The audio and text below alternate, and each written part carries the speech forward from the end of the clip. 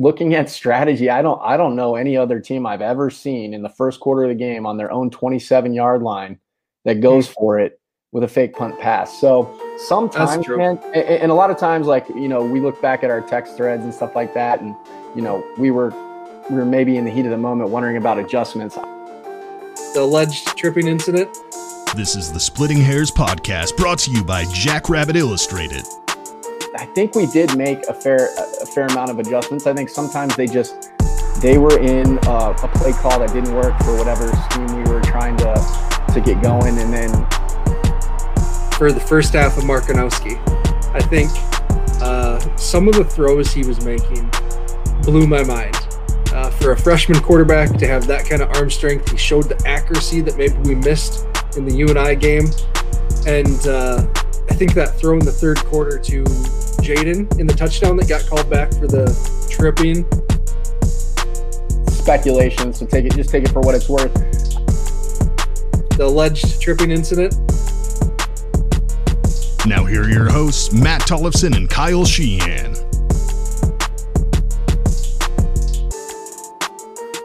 All right. Welcome to the Splitting Hairs podcast, presented by Jackrabbit Illustrated. Tonight we're going live for the first time. The A team, myself, Matt, Kyle Sheehan, and Dallas Collection is helping us out as the producer that you've seen him help on the B team for a number of episodes now. So welcome, fellas. It's been 24 hours. How we doing? I tell you what, I'll go. Sorry, I got to jump in here. We were talking about this. I personally, man, I need some positivity. Yesterday, I may or may not last night have sworn off sports entirely. We go from the Jacks game, and then I'm at my son's. I drive like 5 hours to my son's hockey game, and they lose and play terrible. And then I live in Mankato here, and the MSU Mavs lose. They're the number 3 team in the nation. Also, they lose last night, so I was done. I could use something here. Yeah, it's tough, man. You try to keep things in perspective, even though it's 8-game season. It's relatively long, right? The air kind of got taken out of the balloon. We were riding high on a win, coming off the UNI trip, and you think the guys are going to be ready to rock, but kind of going into the UND game, I was a little apprehensive just based on kind of stylistically the matchup, and then they had a lot of tenacity coming in, probably with a chip on their shoulder, feeling they've been slighted in terms of the lore that the Missouri Valley kind of carried with it. But we'll get into it. We'll talk about it, and we'll hopefully end it off on a good note and look to flush it and move forward. There we go. Well, Dallas, I do have some positivity for you.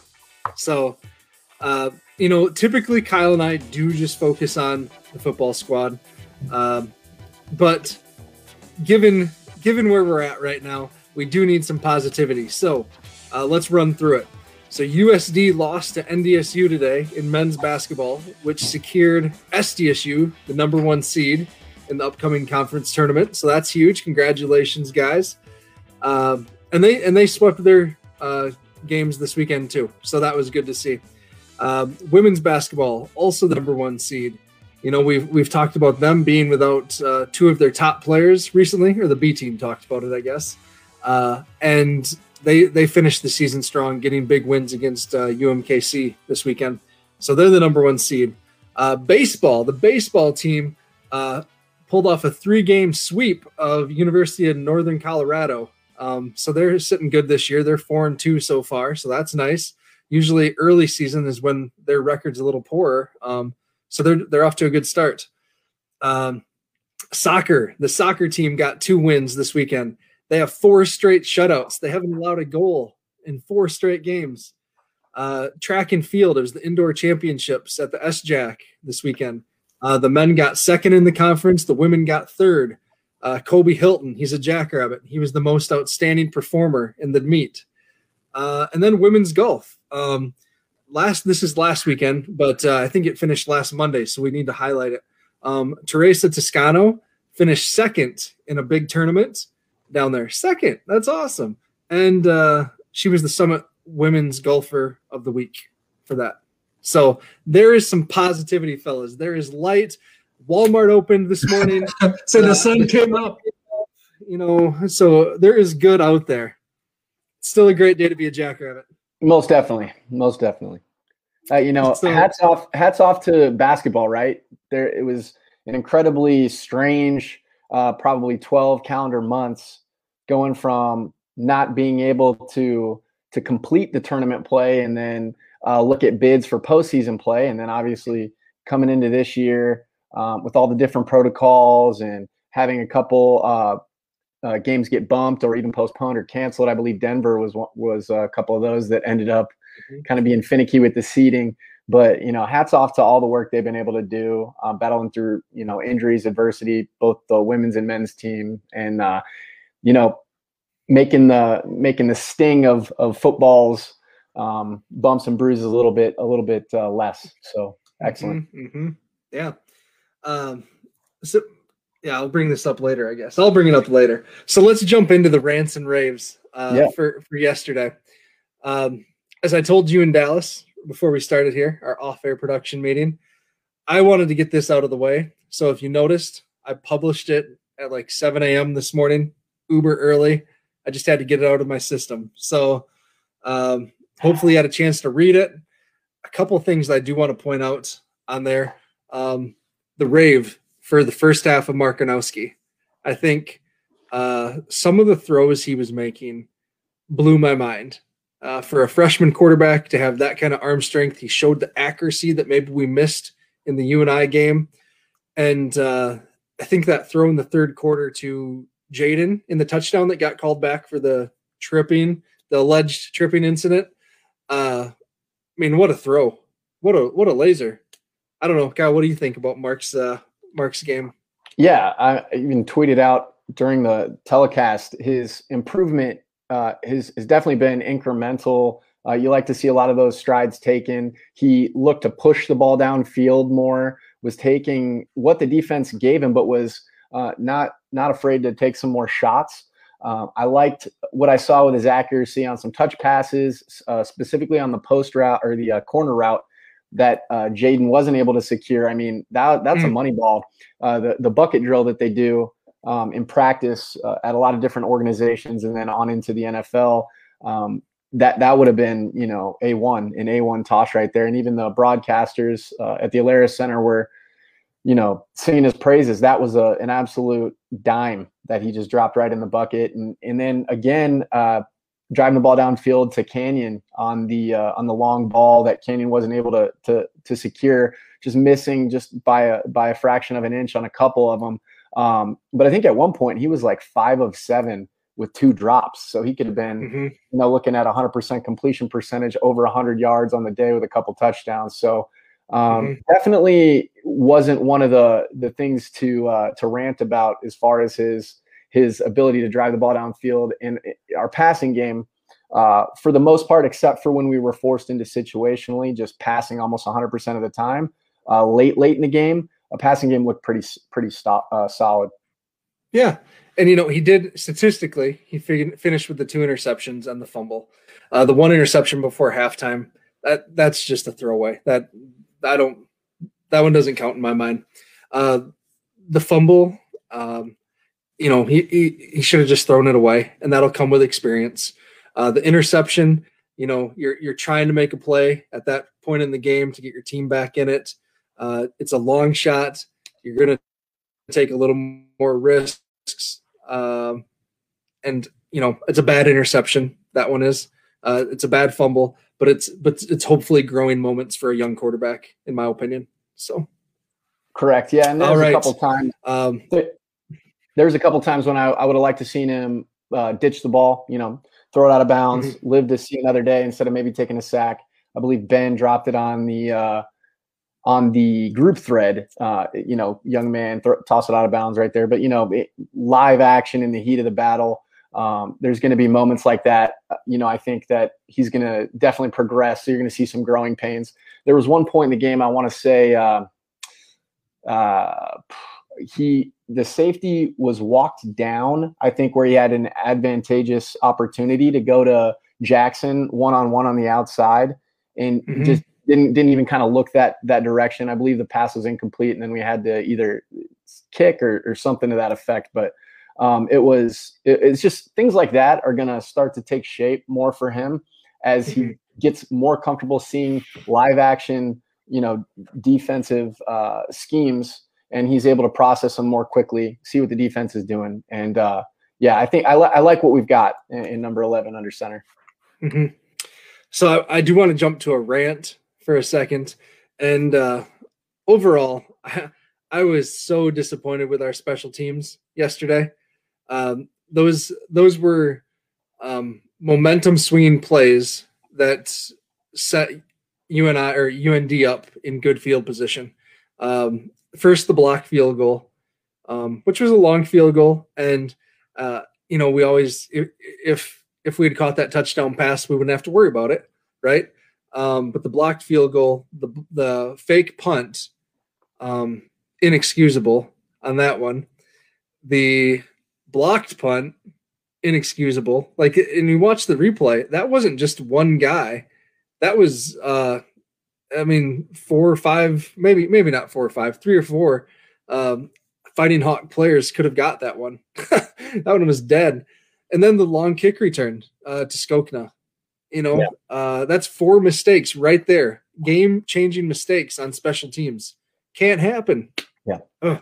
The one that really irked me after rewatching was the field goal, because it just looked like the guys were kind of, not taking it. And, you can speculate all day, but the way their technique was executed did not look like they were taking it as serious as they should. It looked like, all right, this is special teams, maybe take a play off. The left tackle has got to get more physical on that play. That was disappointing. But the punt, situationally, you always prepare for the worst and expect the unexpected, and you can never be let down. That's something that, Sure. I always try to live my life by. And Coach Stig, right? Leave nothing to chance. That's one of his big mantras. But looking at strategy, I don't know any other team I've ever seen in the first quarter of the game on their own 27-yard line that goes for it with a fake punt pass. So sometimes, man, and a lot of times, we look back at our text threads and stuff like that, and we were maybe in the heat of the moment wondering about adjustments. I think we did make a fair amount of adjustments. I think sometimes they were in a play call that didn't work for whatever scheme we were trying to get going. And then on that punt, that was an unbelievably executed pass. Looking at the punter, I think he just threw the ball to an area. I don't even think he, it just went right over. I think that on the telecast, they said Motzko's head.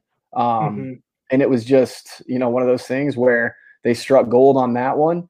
Then I want to say on that drive, they converted 2 4th downs because they had the penalty, which was absolutely mind-blowing to me that they would call a PI on a 4-yard out route where there was minimal contact. Granted, he was being Norblade was being physical at the point of contact, but nothing egregious that I would say would have warranted the flag. Not to bail them out in a situation like that, but never leave it in the Zebra's hands. You just don't leave it in their hands. And a lot of times on Saturday we did leave it to chance, and then the result turned out what it was. When you look at it, we had a punt, 4th down fake punt conversion on their 27. They got blocked field goal. They got a blocked punt. They got multiple 4th downs. They got. Absolutely. I would say F plus special teams performance on Saturday. Yeah. The one guy that the week before was a special teams demon, Isaiah Stallbird, I have in my rave for his play. Agreed. Yesterday. I thought he was all over the place. Sound tackling, fast. I'm going to talk about him a little bit in the matchup with WIU, West Illinois, coming up. I think he has a potentially a huge role to play in this game. So that's just a preview there. I also thought Tetzloff and Backus played good games.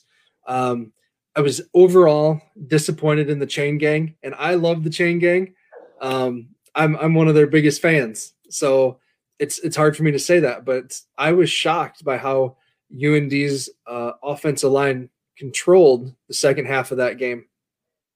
Yeah, when I rewatched the film, I think a lot of it again is just scheme and a lot of it elephants on parade, right? Like show hard action to the left, boot the quarterback out, use the outside the hash game plan to kind of get your guys in space and actually get your backers running, because it didn't really look like we had a true nickel linebacker in the game or a nickel DB.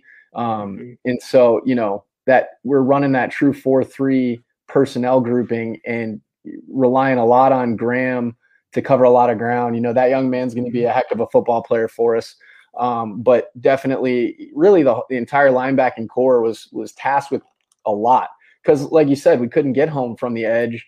And then when we had them in third and long situations, there were a couple instances where our DBs were not playing through their technique, or they're playing too physical, and they just need to look and get into the flow of the game with how the officiating crew is starting to regulate it. If they're calling ticky-tack physical type penalties, you have to adjust your gameplay. You just have to do it. And I hats off to UND, but a lot of things had to go their way to get that W.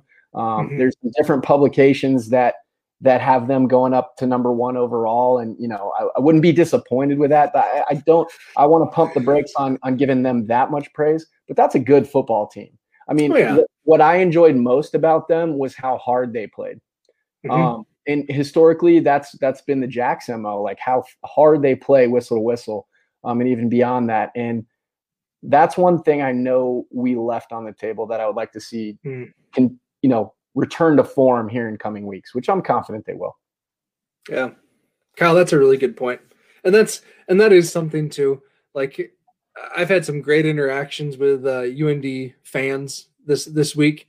Very respectful, very, very smart football fan base, obviously with their Division II success, like we talked about. Great fans. But where was I going with this? I forget. This is the problem of doing it. They're going to be a pain in the ass for the Valley is what they're going to be. Yes, and absolutely. Nobody, you and me and Dallas and Ben and Brent, I don't think we thought they were going to be a cupcake. I mean, that's why in kind of the lead up to the game, I was honoring them in the fashion that I did through some of the content creation. Cause like, they're not a slouch, man. I don't know who thought, they won the Big Sky in 2016. And I mean, they're going to reload. They have all that hockey money. And then they've been playing second fiddle for the last decade. So it's going to be tough. It's going to be tough to play with them schematically too, based on the style of play. They scat back type, smoke and mirror, a lot of window dressing offensively and defensively. So, I mean, and hats off to Coach Schweigert and the crew that he's got. And so one thing that I was thinking is it's interesting because I just watched WIU, Western Illinois, and Missouri State, and they play a lot like UND and USD play. This scat back spread style. It's very interesting to see that's now half the teams in the Valley play that type of offense now. So I don't know. I'm intrigued. It's going to be interesting because you have us, you and I, NDSU, Illinois State that do want to still be physical and maybe a little more traditional in our offense. And then you have these high fly spread attacks. So we'll see what happens in the years to come. Yeah, I think you're going to have a mixed bag. I think you're going to have a mixed bag, just like you said. You're going to have some that are able. It's based on what they're able to recruit, based on what's in the pipeline, and then kind of seeing how the players mesh with one another. Obviously, you're going to have a scheme going into recruiting to try to fit guys to the scheme that you're going to run. But you're seeing a lot more of that, like basketball on turf type. Mm-hmm. So we got a question. How was offensive line play? And in the live broadcast, I did not watch it close enough. Kyle, you did a rewatch. What are your thoughts? Yeah, quite a difficult defensive front and scheme, again, to play against. They do a lot of twisting, a lot of stunting. And for those of you who may not be completely familiar with the X's and O's, just means a lot of guys setting you up one way and then looping around their defensive lineman teammate to try to create confusion. Coach Stig said it in a lot of the lead up that he was trying to ingrain in his guys, of course, the coaching staff as well. When you play a team like this, you block space because you got to understand and read your keys and watch your film to the degree that you know where they're going to go. So you're not caught guessing and you're not chasing. When you chase guys in a scheme like that are quick, they're going to beat you to the point that you need to get to. So I saw a lot of that specifically from the interior, like the center nose exchanges, the twisting and stuff like that kind of got us caught, especially in the run game. Pass game, and I even said it in the group text. I mean, we kind of look like we're built to be a pass blocking line, specifically against that squad. So we'll see how it shakes out. I mean, I wouldn't get too excited about it in a negative way. Like, oh man, we got to do something with our offensive line. I think everybody's fine. And I think we're going to make some big strides here coming up in the coming weeks. Yep. And one thing too, just, general observation without going back and watching that first quarter, Mark had all the time in the world. I'm not sure watching it live. It felt like he was under pressure more in the second half. Did that hold up, or does that hold up, Kyle, or is that? Yeah, it does. We weren't able to control time of possession with the run game. Mm-hmm. And going back on the rewatch, what I did notice, any type of critique I may just shell out there, it's speculation, so take it for what it's worth. I did notice Coach Eck was changing formations really quickly. We'd have success with a formation, and then he'd spread them out. And I don't know if he was running a play to see how they were going to defend it so he could then call a different play he had in mind, like leading up, like foresight.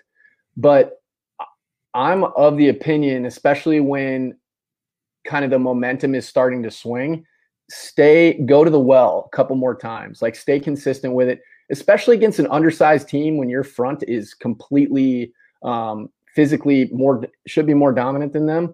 Stay in that formation and then continue to pound it just because I want to get Pierre going more. I mean, if you look at his stats are nice, right? They're pretty darn good. But a lot of that, again, is on big chunk explosive plays, not long, slow, steady, sustained drives. And I know Coach Eck and Coach Stig, they're going to harp on that. They want ball control. They want domination. And again, Coach Stig mentioned it. I think when you're taking tops off and scoring in big single chunk plays, it gets kind of tough tough on your defense to just rebound and get back out there and stop them. Nothing egregious that Jeez. Sorry, was watching myself live there for a second. The sound came on. That's so weird. Well, thanks, Kyle. Yeah. Just so on to that point, I think the O-line did okay. I'd like to see him improve in the run game and be more. It looked like sometimes they got caught guessing or got caught out of position, and just need to trust their technique. Get back, watch the film, and make the correct adjustments. They'll be all right. Mm-hmm. Appreciate that question, though. Yeah. Dallas, any more questions back there?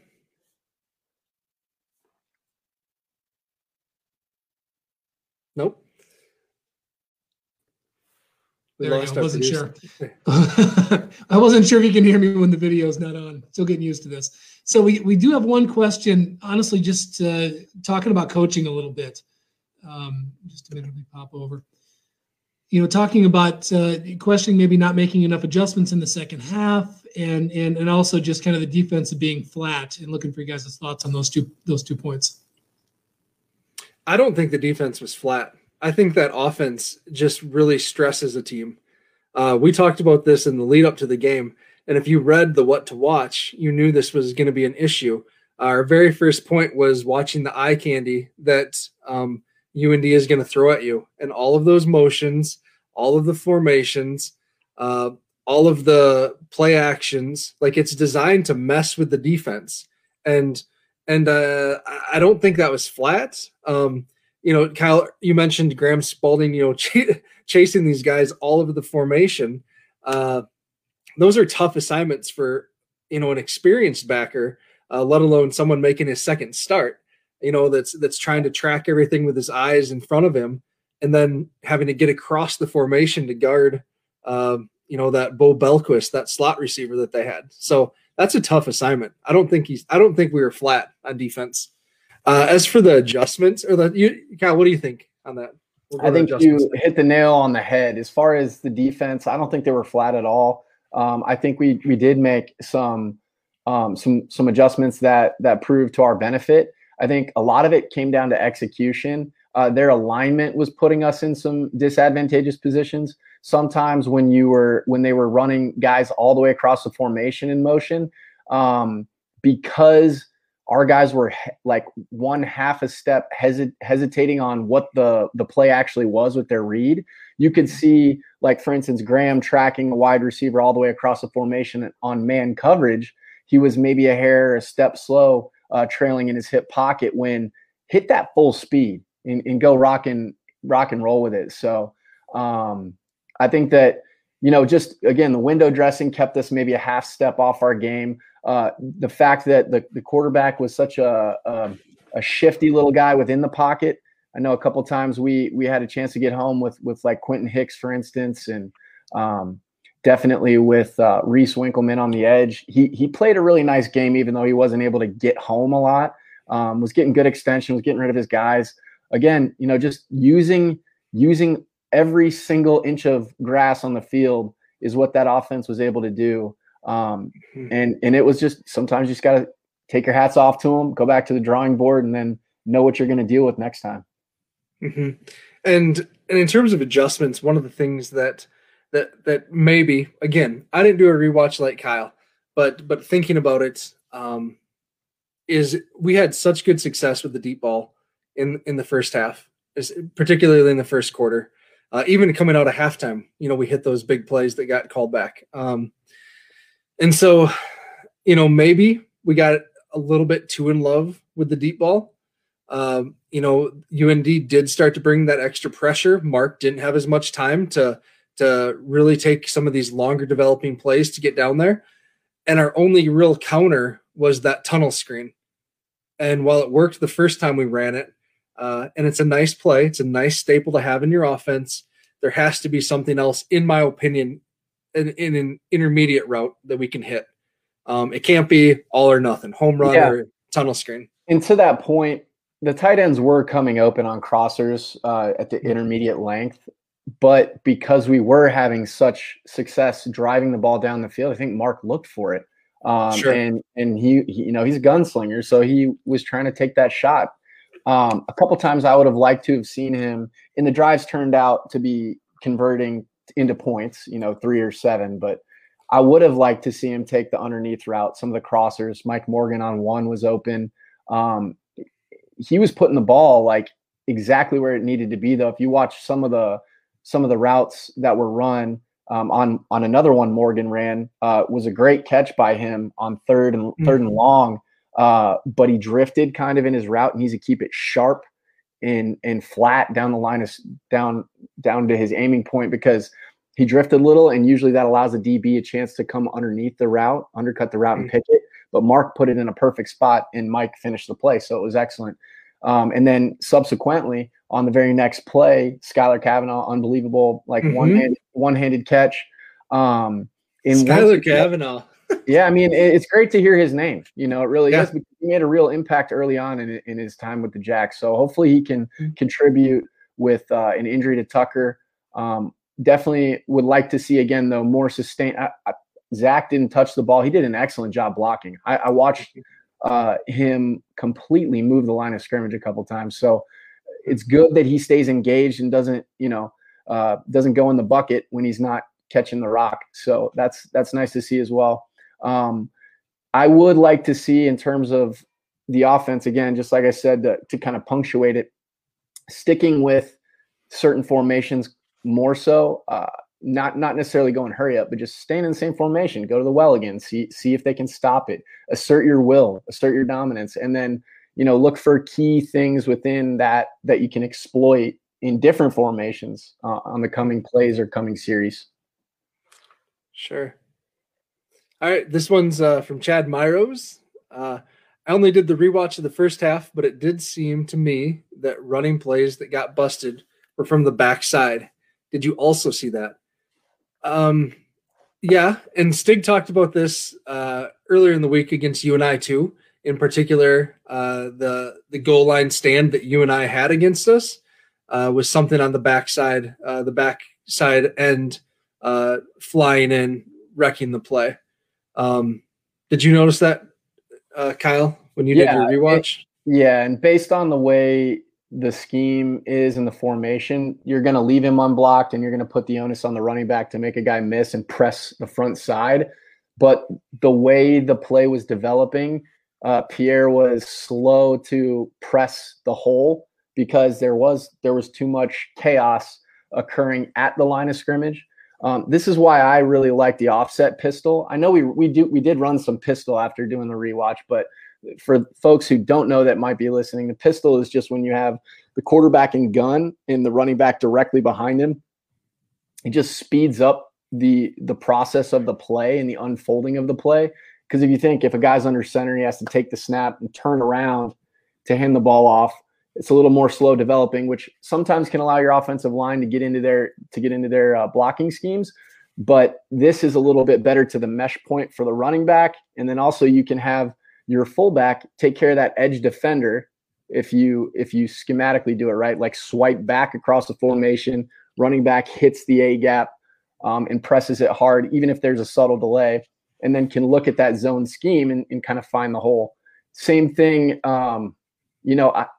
why I don't like the shotgun with the back offset to the right, because a lot of times it's very difficult to run same side run plays, because the mesh point and the cut is they have to bend it back so hard.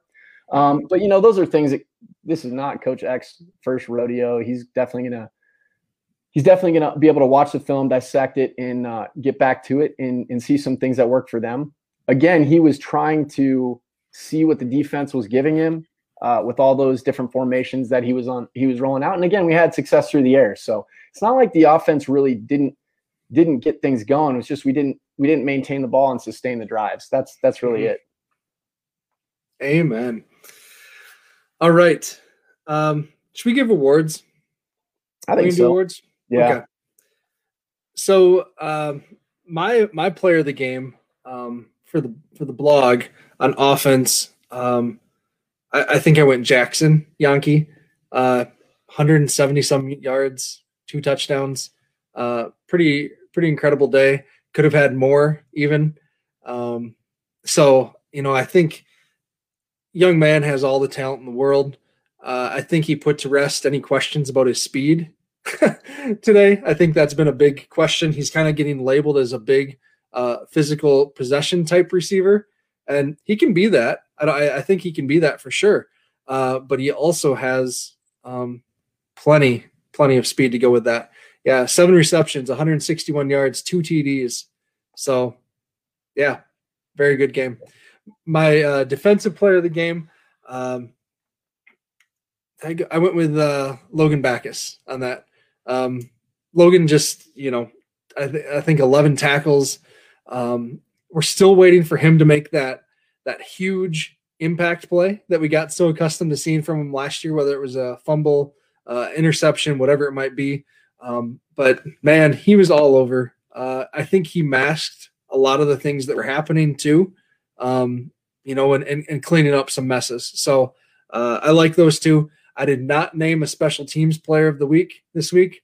In my opinion, no one deserved it. So I'd agree. I think first and foremost, what Jackson Yankee was able to do was pretty incredible.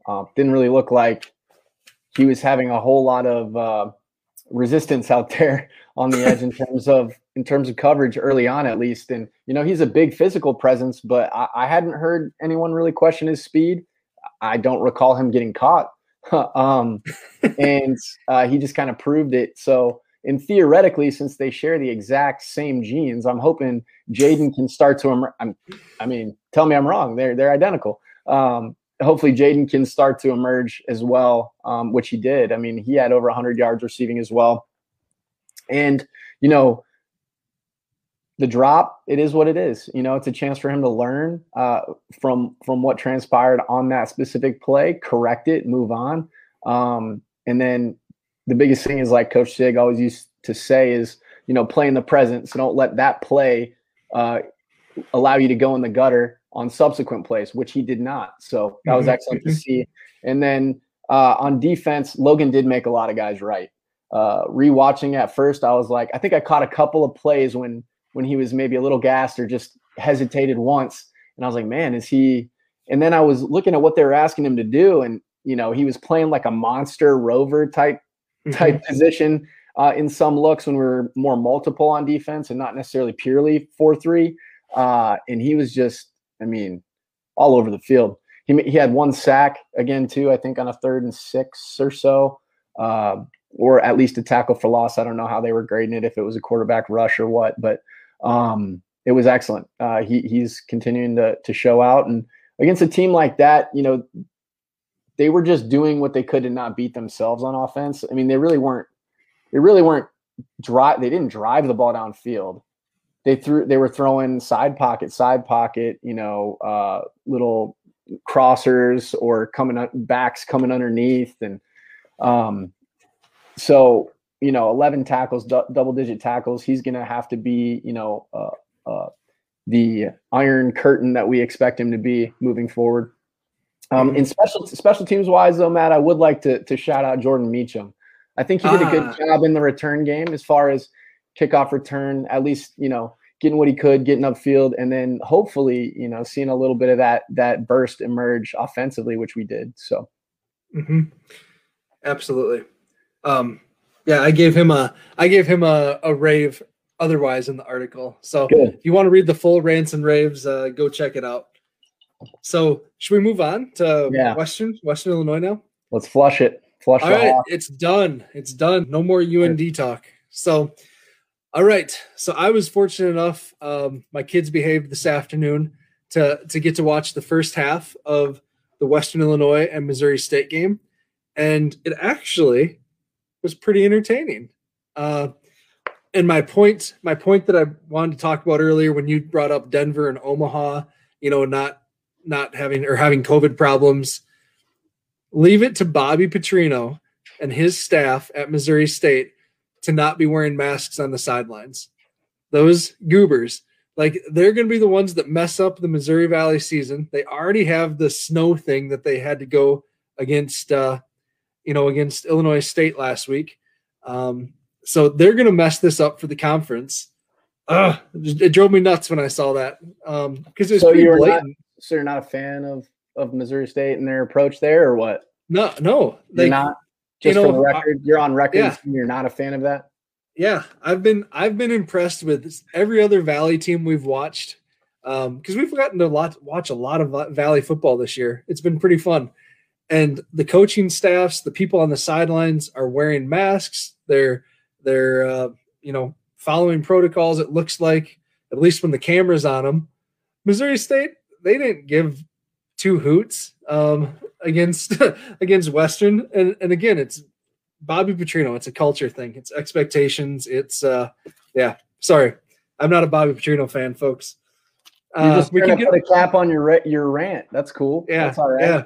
I got one too. Then, if you're going there, love that Western allots space for their communications guys, their students, to broadcast these games. But good gracious, man, they're in spring practice, spring practice. They're not in spring season form. They're in spring practice. And my good, I had to mute it. I was like, all right, cool. Keep perspective. They're college kids. They're just trying to iron some things out here and find their footing and explore it as a career. My gosh. It's funny you say that, because my kids were laying on the couch watching Coco Lemon or something on the iPad. Parents will know what I'm talking about. And and I had the sound on too. And my wife's like, "Who is that talking? That's terrible." It was brutal. Sorry, Western Illinois students. You're doing the best you can, probably. So keep working. So anyways, let's talk about Western Illinois' offense a little bit. This would be a little. It's gonna be a little handful. I think he's a quick guy, just like a lot of the receiving core we've seen. Quan Hampton out of UNI, and then what UND rolled out last week. So what were your take? Hopefully we can shut him down specifically in the return game, especially with how our special teams kind of showed some cracks last week. Yeah. I could not believe Western Illinois came out in a spread like this. And their quarterback, it's his second year starting, threw the ball 46 times. He was 34 for 46. 1 touchdown, 2 interceptions. But I just remember Western being more of a hard-nosed grindstone team, kind of more of a balanced offense. So to see them come out and throw the ball all over the field was nuts. You mentioned Tony Tate. I love Tony Tate.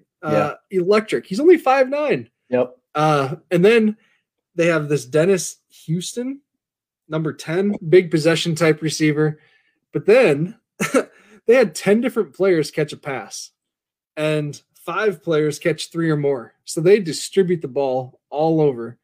And they, their go-to play on short yardage when they need it, they run some crossers right underneath with all sorts of wide receivers clearing out space. It's almost like an underneath screen. They ran it at least 4 times in this game against Missouri State with mixed results. So yeah.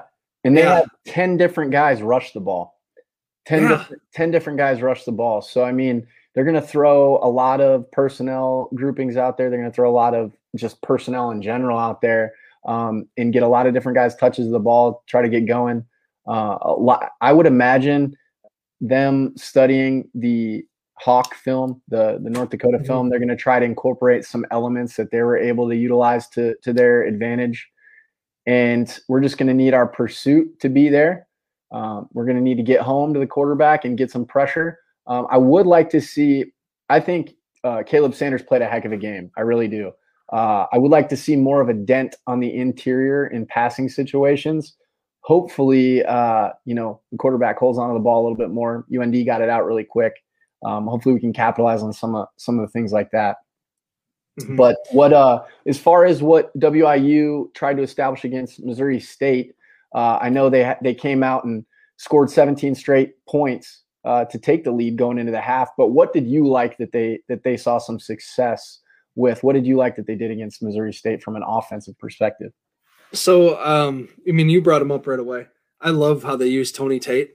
They lined him up all over the formation. And when I mentioned Isaiah Stallbird earlier, having, I think, a special role this week, I think we're going to add an extra D-back, an extra DB onto the field. I just don't think that we can expect Graham and Preston Tetzloff to cover these guys all over the field. We're going to have to go a little bit lighter on defense, in my opinion, whether it's a corner or going with 3 safeties, bringing Griff up a little more into the box. They lined this Tate up all over. One of the formations that they did is they had trips left. And, when you get trips like that, you expect all sorts of crossers and rubs and things like that. All they did was kind of run Tate into the flat and then peel him up on a wheel route up the sideline. And it just was kind of creative, because it got the corners biting up on a kind of a flat there. And there was no safety over the top. So we'll see what he can do on there. He actually had 2 touchdowns called back because of penalties as well. Western had 2 TDs wiped off the board in the first half. And then they ended up not scoring on one. I believe they got their field goal on the other. So good. That's correct. The first possession they had a touchdown called back for a hold in which they gashed them. And then penalties seem to plague them just like it plagued the Jacks over the past couple weeks. So really want to see the guys trust their technique, get in the film room, understand the call. That's one thing we should address too. I don't know if the calls that they're getting in are being disruptive, because to go back to, we had offsetting penalties against North Dakota on one play, but our receivers in trips, they weren't lined up appropriately. No one knew who was supposed to be on, who was supposed to be off. Some of that could be a function of COVID. Some of that could be a function of the youth that we have that we're unveiling and we're rolling out onto the field. But regardless of what it is, you got to do your 111s. You got to know what you're supposed to do. I can't do anything with you if you can't align correctly. So outside of that, hopefully we clean up those penalties, because we don't want any more gifts throughout the rest of this Valley slate, because we see how tough it's going to be top to bottom. Yeah. The other thing that if I'm Coach Bergstrom and Coach Rogers, I'm excited about some possible turnovers here. Western did turn the ball over 4 times against Missouri State. Part of that could be a function of some season opener jitters and mistakes that was their first game. But I like that our chances to snag a pick or two, just as much as they put the ball in the air, for one thing. Yeah, and we had opportunities last week that I was glad to see our guys get their hands securely on the ball. Just got to finish them through the ground and through contact. Don did a good job on a couple of plays, really, really dislodging the ball. And then one he should have come down with. Offensive player made a good play adjusting and making sure he didn't come down with it. And then one on a very first series of the game, Malik did a really good job knocking the ball down, and I thought Isaiah was going to house it, but probably didn't expect it to happen that quickly. But let's expect it moving forward, because I do like your take, Matt. I do think that getting a nickel or more of a coverage type hybrid LB safety body on the field is going to be more advantageous for the Jacks moving forward when we play a lot more of these spread smoke and mirror type gadget teams. Mm-hmm. So I could think, a middle linebacker, I could see Adam Bach on the field a little more. Coaches have really praised him for his speed. We saw it in that sack that he had against UNI, his closing speed. We'll see if he can play that way in coverage speed, right? So I think he could be our middle linebacker for this week at least. And if they trust you, then you're going to get on the field. I mean, that's a big thing. I think that it's not necessarily a matter of trusting his ability or his speed. I think it's a matter of knowing what their responsibilities are, getting your team lined up, right? Because the Mike is historically the guy that does that. If you got Logan on the field, he'll make you right, I would imagine, with all the reps that he's had.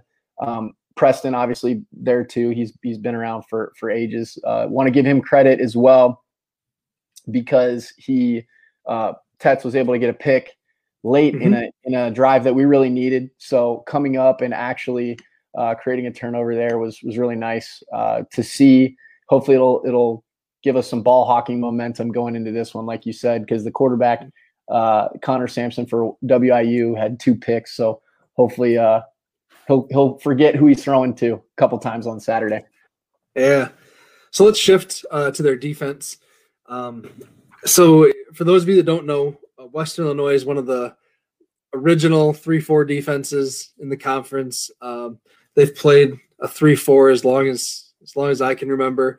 I did see in this game where they did shift to a 4-3 for a handful of downs. But it wasn't anything substantial. 3-4 is their base defense that they spend a lot of time in. They are very young on this side of the ball, very young. So that's interesting. They, in my opinion, watching this, they tend to be boom or bust. They're very fast. At least I think they're fast. But this also causes them to overrun plays a little bit, take the wrong gap.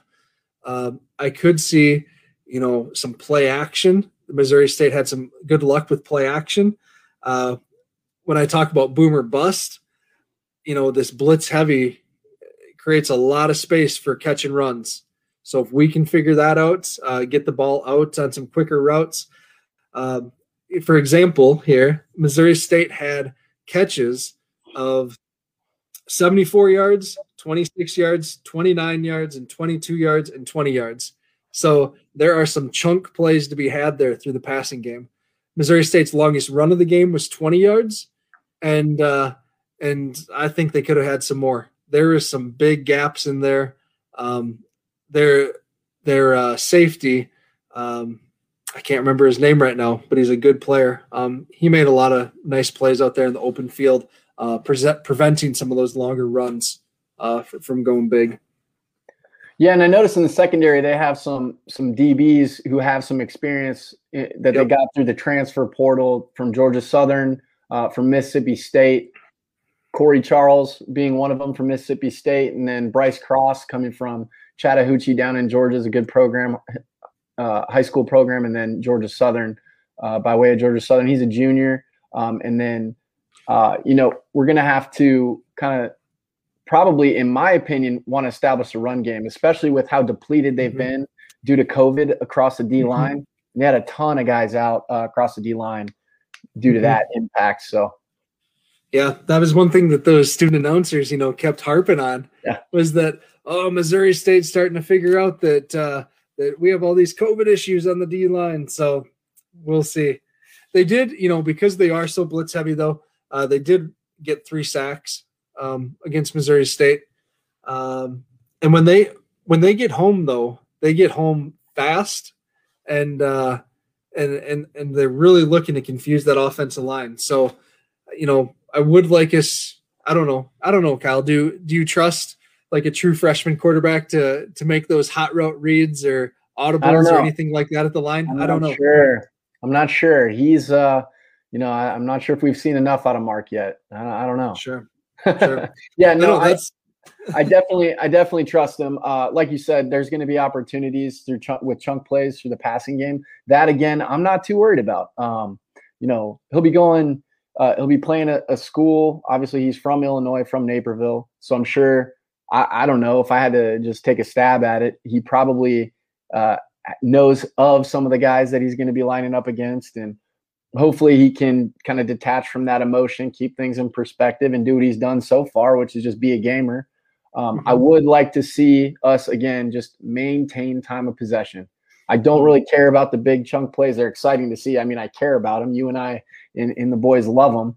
But if it's going to be disadvantageous to the endurance of our defense and the stamina long-term throughout the duration of the game, I would rather not have those. I would rather not have them be scoring plays maybe. But definitely just want to establish a little bit more maintenance of the ball on offense.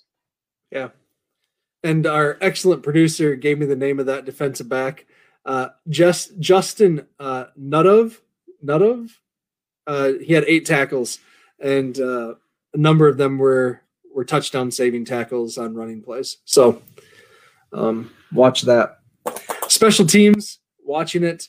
They're pretty good at special teams. That might be their best trait. Solid kick returner with Tate, and then good punt coverage, good kick coverage. Play with a lot of heart and hustle, which is what we kind of have expected from WIU over the years. Field goal kicker made a 47-yarder right before half, or right? Yep. First half, right before halftime, somewhere in there. So, yeah, good strong leg. He kicked it with confidence. So, yeah. Yeah, they were able to capitalize off of a turnover, fumble recovery and return. So, hopefully we do what we can to secure the ball on our own. On our own side of the field, and we don't allow any opportunities for them to linger or hang on in the game. We're going to be at home. That's the thing that we should probably address. It'll be nice to not have to go on the road for consecutive weeks. We've done that. That can just be aware, right? Even if there's not a full capacity stadium that's got a fan base cheering loudly, affecting each and every play, it'll still be nice to kind of be in friendly confines.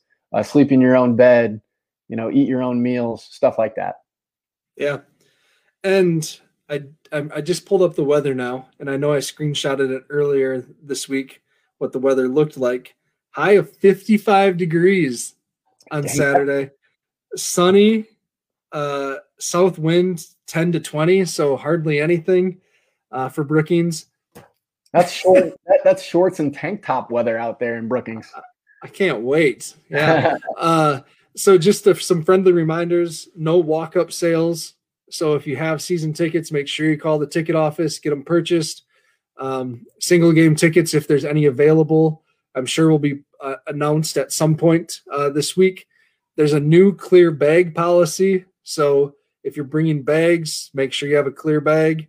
And unfortunately, no tailgating for this spring season. So Couple reminders there that were just out on the top of my head. Should we do predictions? We should do predictions. Maybe we should do a virtual tailgate at some point this year. That might be a little fun thing to offer for the fans if they want to have a little community or something like that. I know we'll do it. You know what I mean? Yeah, I like that. Well, Brendan can show us what's on his grill. So he can show us what's on his grill and all the different varieties of apple juice he'll drink. Yeah. All right. So my prediction for Western here, I think our offense gets clicking. I think the run game, there's going to be some opportunities to find some creases along with some big plays. I am nervous about their spread offense and our commitment to stay in a 4-3 base. I really hope we come out of it. So, I'm going to go Jacks 34, Western Illinois Leathernecks 20. So 34-20. I like it. I'm going to go with the offense being more balanced. North Dakota was 100. I think they had 177 yards apiece through the air and on the ground. So I'd like to see something of that vein for the Jacks taking place this weekend. I'm going to say 31. I'm going to say 31-20. 31-20 Jacks. All right. Dallas, you want in? I do. I want to chime in here. And it's almost more, it's driven by what I want to see more than what I think I'll see. Man, I want to see an established run game. Just, Kyle, you brought that up. Forget 25-yard runs. I want to see 4, 5, 3, 6, just that kind of just wear you down, make you want to quit run game. Man, exactly. So let's go with that. And we'll go 24-14, good guys. There you go. I like your faith in the defense there. I always want to keep it lower scoring, but I just know the style of the game has changed so much. Again, basketball on turf, but I would like to that point. I like Isaiah Davis, his style running the rock. I want to see more Pierre, Isaiah, Meacham, Pierre, Isaiah, Pierre, Meacham, stuff like that. Yeah. That's what I want to see. And that's not even an old, crotchety man, even though I'm gray haired. That's not like they're throwing the ball. What are they doing? No, I just want to see an established run game as well. So I like that. Yeah. We sometimes do players of the week, or not players of the week, but players to watch. Do you want to do that today? Yes. Okay. So my player to watch, I'm going to go with Zach Hines. I like him in this game. That's who I was going. I love it. I was going to go Hines as well, even though I want to see an established run game. I think that he's going to be a tough matchup, I think, for them. Historically, they've had good linebackers, and I'm going against my better judgment to think that a tight end will be going off against that style of D, but I think he will. So, yeah, Zach Hines. And then on defense, who you got? I'm going with Griff in this one. He's been silent so far this year, but I think this could be a week where he makes some big plays. Okay. I like that one. How about you, Dallas? Who you got offense and defense?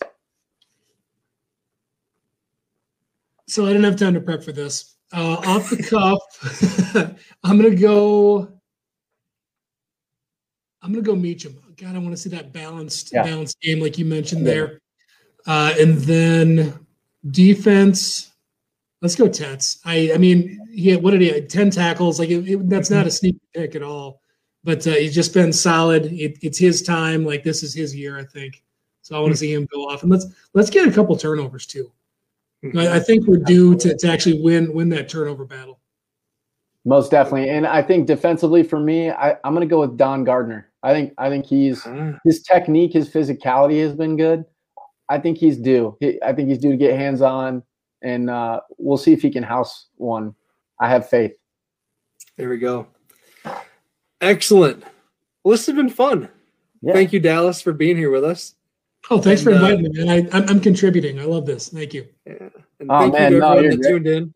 Questions? Thanks for the questions. Yeah, it was exciting. It was a great first live stream, and happy to do it again next week. I do want to say for anybody who would like to check us out on social media, obviously Jackrabbit Illustrated on Facebook. You got the blog, jackrabbitillustrated.blogspot, that Matt puts out all of his great content if you weren't already familiar with that.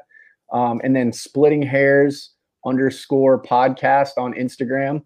And then Splitting with no G, Splitting Hairs JI on Twitter is the new Twitter handle for, at least for this portion of the pod as well. And I'm kind of trying to share across all those platforms. And then in the upcoming week, I told you guys on the text thread, but I'm going to be doing a former player feature with Brandon Snyder. So that should be exciting. Nice. Mm-hmm. And then one shout out as well to Chad and Jordan Schoenrock for doing the wrestling podcast last week, the Takedown. And that's still very relevant info. The Big 12 the Big 12 tournament hasn't happened yet. So go back and give it a listen before a Big 12 tournament kicks off for wrestling. Yeah. So, kicks off or drops or what? Yeah. Terminology. Gets pinned. I don't know.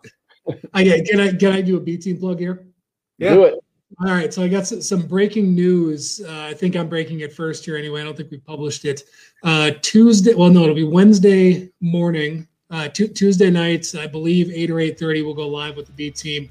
Going to be published to all the various platforms on Wednesday morning. But we've got Midco personality Hank McCall is going to be joining us to break down Western Illinois. Nice. He'll be on. Yep. We got Hank. So we're going to be go through maybe his process for how he preps for the TV broadcasts and get his opinion on things. Oh, that's awesome. What good news. Solid. And to ask him why they're not doing replays when the Jacks are affected adversely. Right? I need to be able to critique this so I can write a letter to my congressman. I don't know if you guys saw that tweet, but I'm literally going to write to the congressman. Got it. I will ask that. All right, fellas, let's wrap it up. We said we were going to be under an hour. We're an hour and 1 minute. So thanks, everyone. Go big, go blue, go Jacks. Go Jacks, baby. This has been the Splitting Hairs podcast. Remember to like and subscribe, as well as follow Jackrabbit Illustrated on Facebook and Twitter. The alleged tripping incident. If I'm Coach Bergstrom and Coach Rogers, I'm excited about some possible turnovers here. Western did turn the ball over 4 times against Missouri State.